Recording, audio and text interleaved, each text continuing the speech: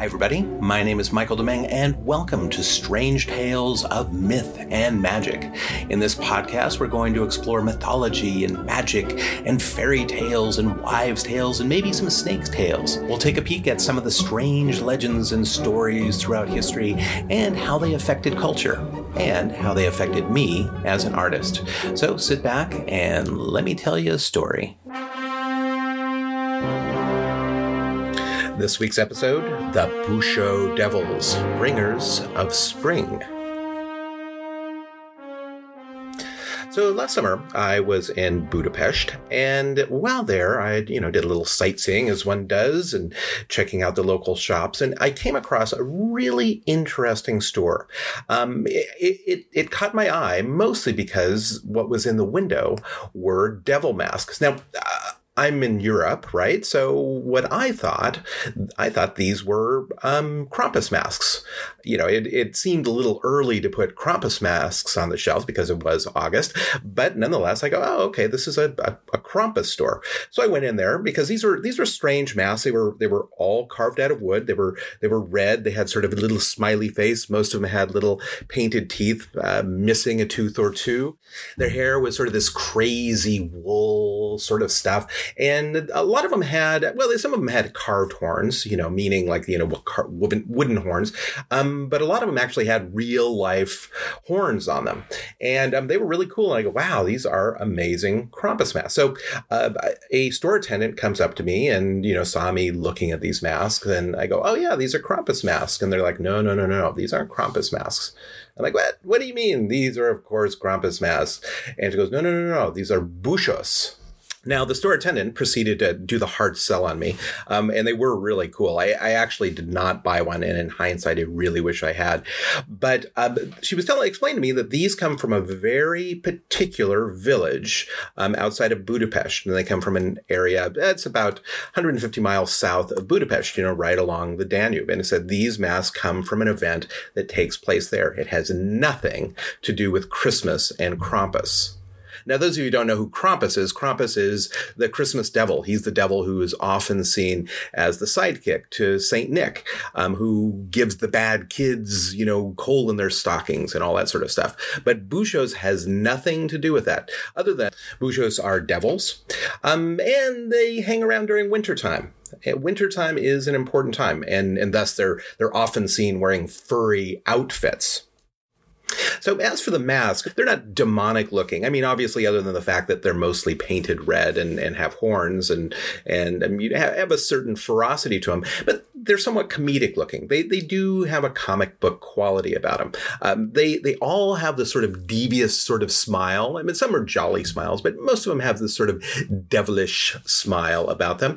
And they are hand carved. So they're all carved by hand, like with master wood carvers making these things. Now, appropriately, the faces are more often than not painted red, a sort of a bright red color. Now, I've been told that actually some of the masks that you can find by these makers of such things are actually painted in blood. And I don't know how often that happens these days, but I think traditionally that might be how they were created. But I was told that I don't know that this shop actually had any painted in blood, but who knows? I didn't. My Hungarian isn't good enough to actually get that far in the conversation. Actually, I have no Hungarian. So what in the world are these masks for? Because these masks are designed to be worn. Now, they're not necessarily light, but they're wooden masks. So these things are, have some weight to them. But people actually do wear these things every year. And the time of year that they wear them is basically the same time as Mardi Gras. It's sort of associated to the events of Mardi Gras or Carnival. So it's kind of a Hungarian Mardi Gras in a way, except that it only happens, this particular event only happens in this one village, in Mohacs. This one village has this particular event where devils go wild for a week. So basically a week before Ash Wednesday. 6 days is actually the length of it. Usually it happens in February sometime. So this event is not for the prudish. So if you go there and you're prudish in nature, you might be a little shocked Shocked, I tell you, because this event is a lot of debauchery, drinking, singing, dancing, and that's cool. But there's also a bit of playful sexuality about it also. So be warned if you decide to go. My understanding is that it is impossible not to be involved in this event if you go, because there's a lot of dancing and singing and hugging and people giving you drinks and people hugging you again, and it's a very, very, very social event. Now, devils have often fascinated me, because, devils have such a strange place in culture. Now, some people see the devil and, they don't even want to look at a devil because it's a representation of pure evil. Now, in other places, devils aren't necessarily that. In other places, devils are representations of nature. You think of Pan. Pan is just, it's natural. It's like, oh, I'm going to go drink and have sex and enjoy life and wander the woods and do whatever my carnal self needs. And so that is often seen as a representation of the devil. So I think in the case of the Busho is a devil that is there to enjoy life, saying, I don't need these restrictions. I'm going to take life and I'm going to enjoy it. And that, of course, is often associated with like Mardi Gras and Fat Tuesday. It's like Fat Tuesday is a big celebration because you have to give up something after that because it's beginning of Lent. So you have to sacrifice something. So right before that, you do everything. Woo, it's crazy time. And that's what this devil represents. Now, that said, there's a little bit more to this devil. Historically, this devil is much more complex than just a devil who's out to have a good time. The history goes that basically this area, way back in the Ottoman Empire era, was overrun by Turks. And it's said that the residents of Mohacs, that they fled into the nearby swamps. And, they lived there for many years and, trying to avoid getting caught or seen by Ottoman troops. Now, this seems like a pretty miserable existence if you think about it. It's, living on the swamps off the Danube, eating, who knows what you eat in swamps? Frogs. Maybe these people had to eat frogs. I don't know. I'm just making stuff up. But anyway, so the people were sort of pushed out of their town, out of their village, and they were hanging out in the swamps. And of course, they're miserable and everything sucks because you live in a friggin' swamp. But as the story goes, one night, the villagers are huddled around the communal campfire, and all of a sudden, a stranger shows up, an old man. And they're a little bit leery because nobody recognizes this guy. It's like, who's this dude? Where's he from? Maybe he looks like he's part of their village, but he's not. Nobody knows who he is. So, they're a little bit cautious about the dude. But they, invite him over to the campfire and offer him some spiced wine and allow him to warm up. And he proceeds to tell the villagers of Mohacs, or the former villagers of Mohacs, not to worry, because good things are on the horizon. They will soon be able to return home. He said there are a few things that you guys will need to do, though, before you can return home. And the first thing you need to do is you need to prepare for battle. So, it's like, calisthenics and, start exercising and push-ups and, push-ups in swamps are kind of tough to do, by the way. But anyway, so, get fit, do all this sort of stuff, get ready. And then, of course, you need some weapons. So start carving some weapons out, and I would assume the weapons were made of wood. So they would carve spears and carve little wooden swords and that sort of thing. And then he said the other thing, and this is really important, the other thing you need to do is carve scary wooden masks. This is crucial. So do all this stuff. And then a stormy night will come, lightning, thunder. And when that night comes, a masked knight is going to appear, and he's going to appear out of nowhere. You go, holy crap, where'd this guy come from? And then that will be your sign. Listen to him. Whatever he says, you must do. So the old man takes off, says, see you later, good luck. And so the villagers are kind of looking to each other going, well, is the guy crazy? And they go, well, what do you got to lose? So they do what he said. They start carving weapons. They start carving masks. They're doing their calisthenics. They're getting fit. They're practicing. They're doing all this stuff. And then a few days later, night rolls around, and all of a sudden, a storm starts. Clouds, lightning, thunder, crazy storm.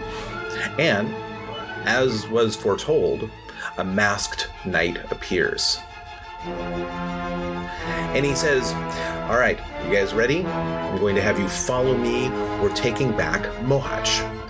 So he says, we're going to go into the village, and when we get into the village, make sure your masks are on, and I need you to make as much noise as possible. And not just noise. You need to do crazy noise. You need to be monstrous noise. You need to reach deep inside and pull out the animal in you and bring that out. If you do what I say, you will be able to return to your town of Mohács. So the villagers sneakily creep up to their village. The Ottoman Turks are hanging around on guard. And then all of a sudden, crazy noise, loud noise, blasting noise. The demons have arrived at town. They're like yelling and screaming. The Ottoman Turks are kind of freaked out because they just see this group of devils. They see these monsters. And as the tale goes, they are so freaked out, they just split. They're like, dude, this is crazy. I am out of here. This is the devil town, and we are done. And, so the devils come back in. They take their town, and everybody gets to move back.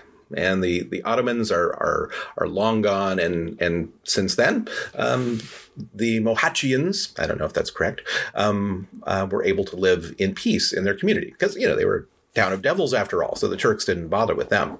Now, when I originally heard this story, I only heard blips through sort of broken English from the storekeeper that I went to see in Budapest. And, she was saying that the Turks were very superstitious and that they, that these masks, really freaked them out because they're just very, very superstitious by nature. I have no idea if that's actually true historically. But then again, I don't know that much of this tale is true. But it sure makes for a good reason to have a party.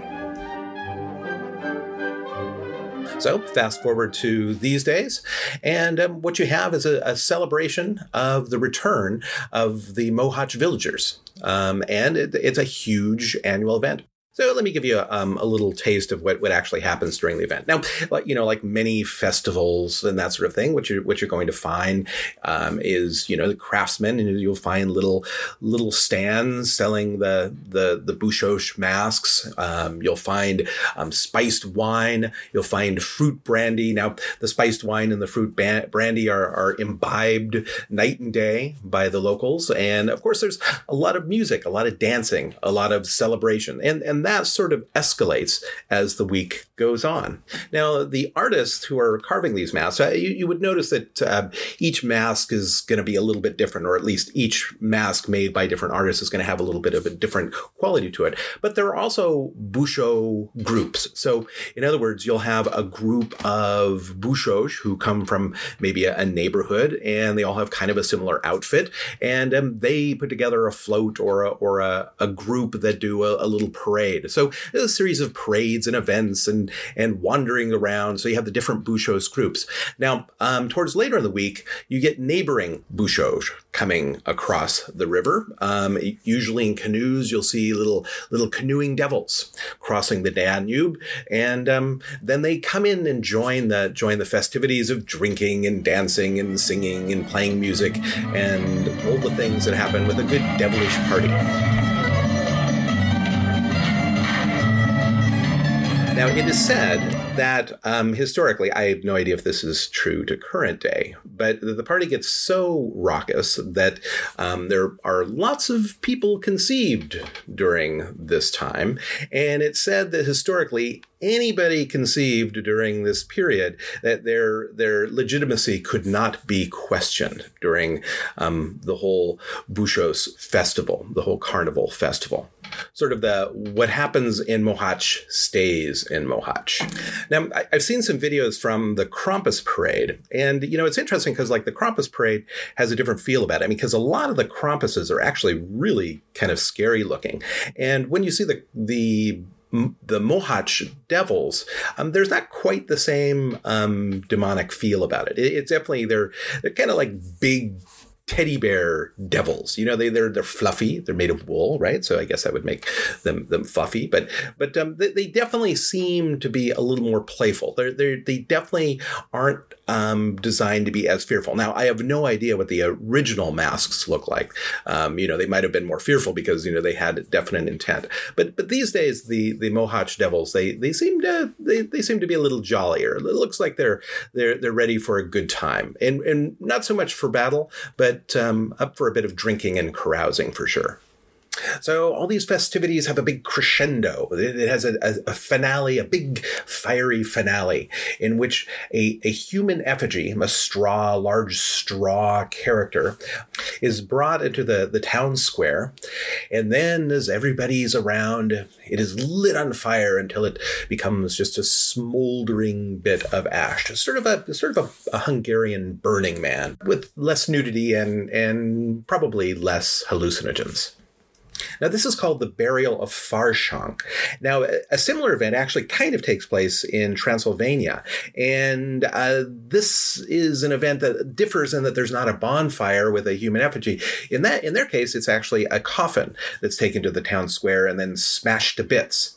Now, in both cases, what the smashing of the coffin and the burning of the effigy is, that is symbolic of the scaring away of winter.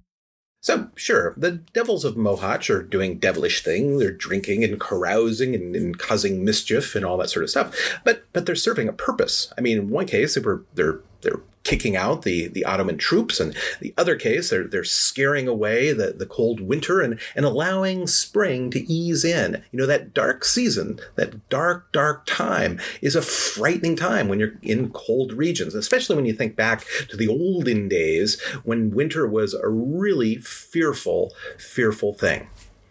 So, as an interesting aside, I have a good friend, Sue Urquhart, who was recently down in Oaxaca, Mexico. And this was right actually during the same time, exact same time that the events in Moháč were taking place. And as it turns out, in a small little village outside of Oaxaca called San Martín Tilquejete, there is a devil carnival.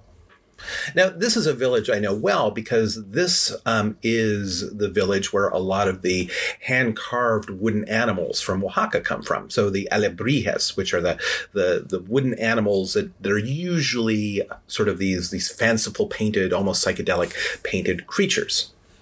Now, the devils of San Martín Tilquejete, now, they're not wearing big wool outfits. And, of course, this is Mexico. The climate is a little bit different than in Hungary. They're actually wearing more loincloths. And then they're wearing devil masks. And then they're covering their bodies in body paint. And sometimes it's not just body paint. It could be sort of a dried pigment or a mud, or in some more extreme versions, they are covering themselves in motor oil and just coating their skin with this black gooey yuck. So like the Bušos devils, they're out trying to hug you, and you really kind of want to stay away from the motor oil boys, I tell you. While Sue was there, she actually sent me a photograph of her coated in oil after being hugged. I got to watch out for those devils. Now, I posted some of Sue's photos from this event on my blog, as sort of a resource, so you can see some of the photos she took in San Martín, but also some photos of the Bušos festival and the Bušos masks and that sort of thing. So make sure you check it out at www.michaeldomingue.com/blog. So I asked Sue, the meaning of it. I was wondering if there was a connection, between what the symbolic connection is, with the devils there and how it might play off the Bušo devils. And basically, as Sue explained it to me, what she was told was that these were a way of sort of purging your inner demons. So not dissimilar from Fat Tuesday of like doing all your devilish stuff, and so you can make your sacrifices. So, very much tied into the Catholic tradition. But it's often hard to know the source of some of these things. My understanding about the festival in Mohács is that this tradition was happening before the whole Ottoman, kicking the Ottoman out of the village. My understanding is this was a winter celebration, prior to that. Now, whether or not they were wearing devil masks, it's hard to know. History kind of things sort of drift away, and it's hard to know the source of some of these tales and legends.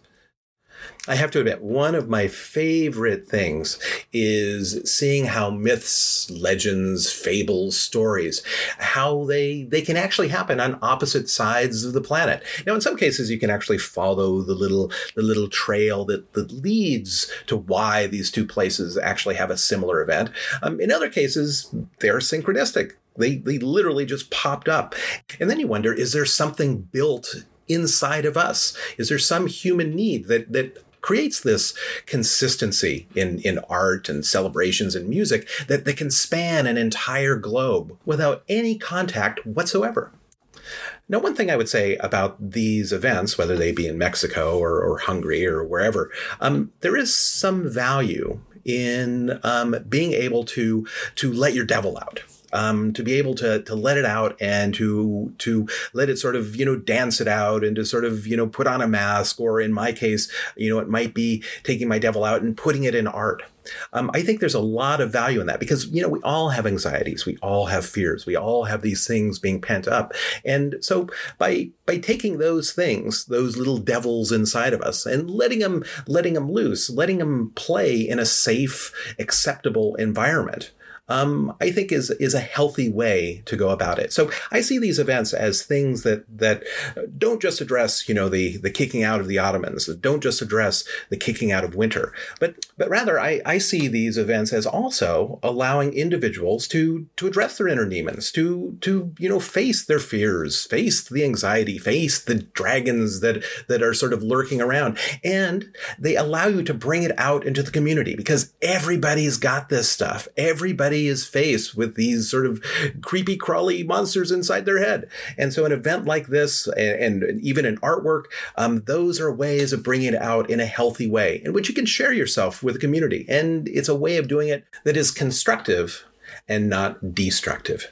One of the rituals that I do, almost every morning, I try and do it every morning, is I do what's called a morning monster. And, first thing of the day, I have my coffee and I draw a little monster. And the reason for that is to allow that monster, for me to put into that monster, and usually they're sort of goofy, comic-looking monsters, for me to put, my anxiety, my stress, and all that stuff, all the dark things into that monster. Now, this started because when I was a kid, I used to have dreams with monsters. And I was told by my mother to, so if you have a monster, draw it. Draw the monster in your dream. Because, the thing is, when you're drawing something, when you're creating art about something, suddenly I had control over it. When I was making lines, when I was making drawings about the things that scared me, suddenly I was in control of that situation. The monster wasn't anymore. So bringing out the devil is not necessarily a bad thing to do. And it can actually be a rather healthy thing to do. And who knows? The flowers might start to bloom too. That would be a bonus. Well, that's it for this episode, everyone. Thanks for joining me. And if you want additional resources, go to michaeldomingue.com/blog, and you'll see images, artwork, lots of goodies that might relate to what we've discussed. And while you're at michaeldomingue.com, you might as well take a little peek at some of the strange, bizarre artwork I create. You can also check out classes I teach around the globe as well as online. So, until we meet again, I'll be mything you.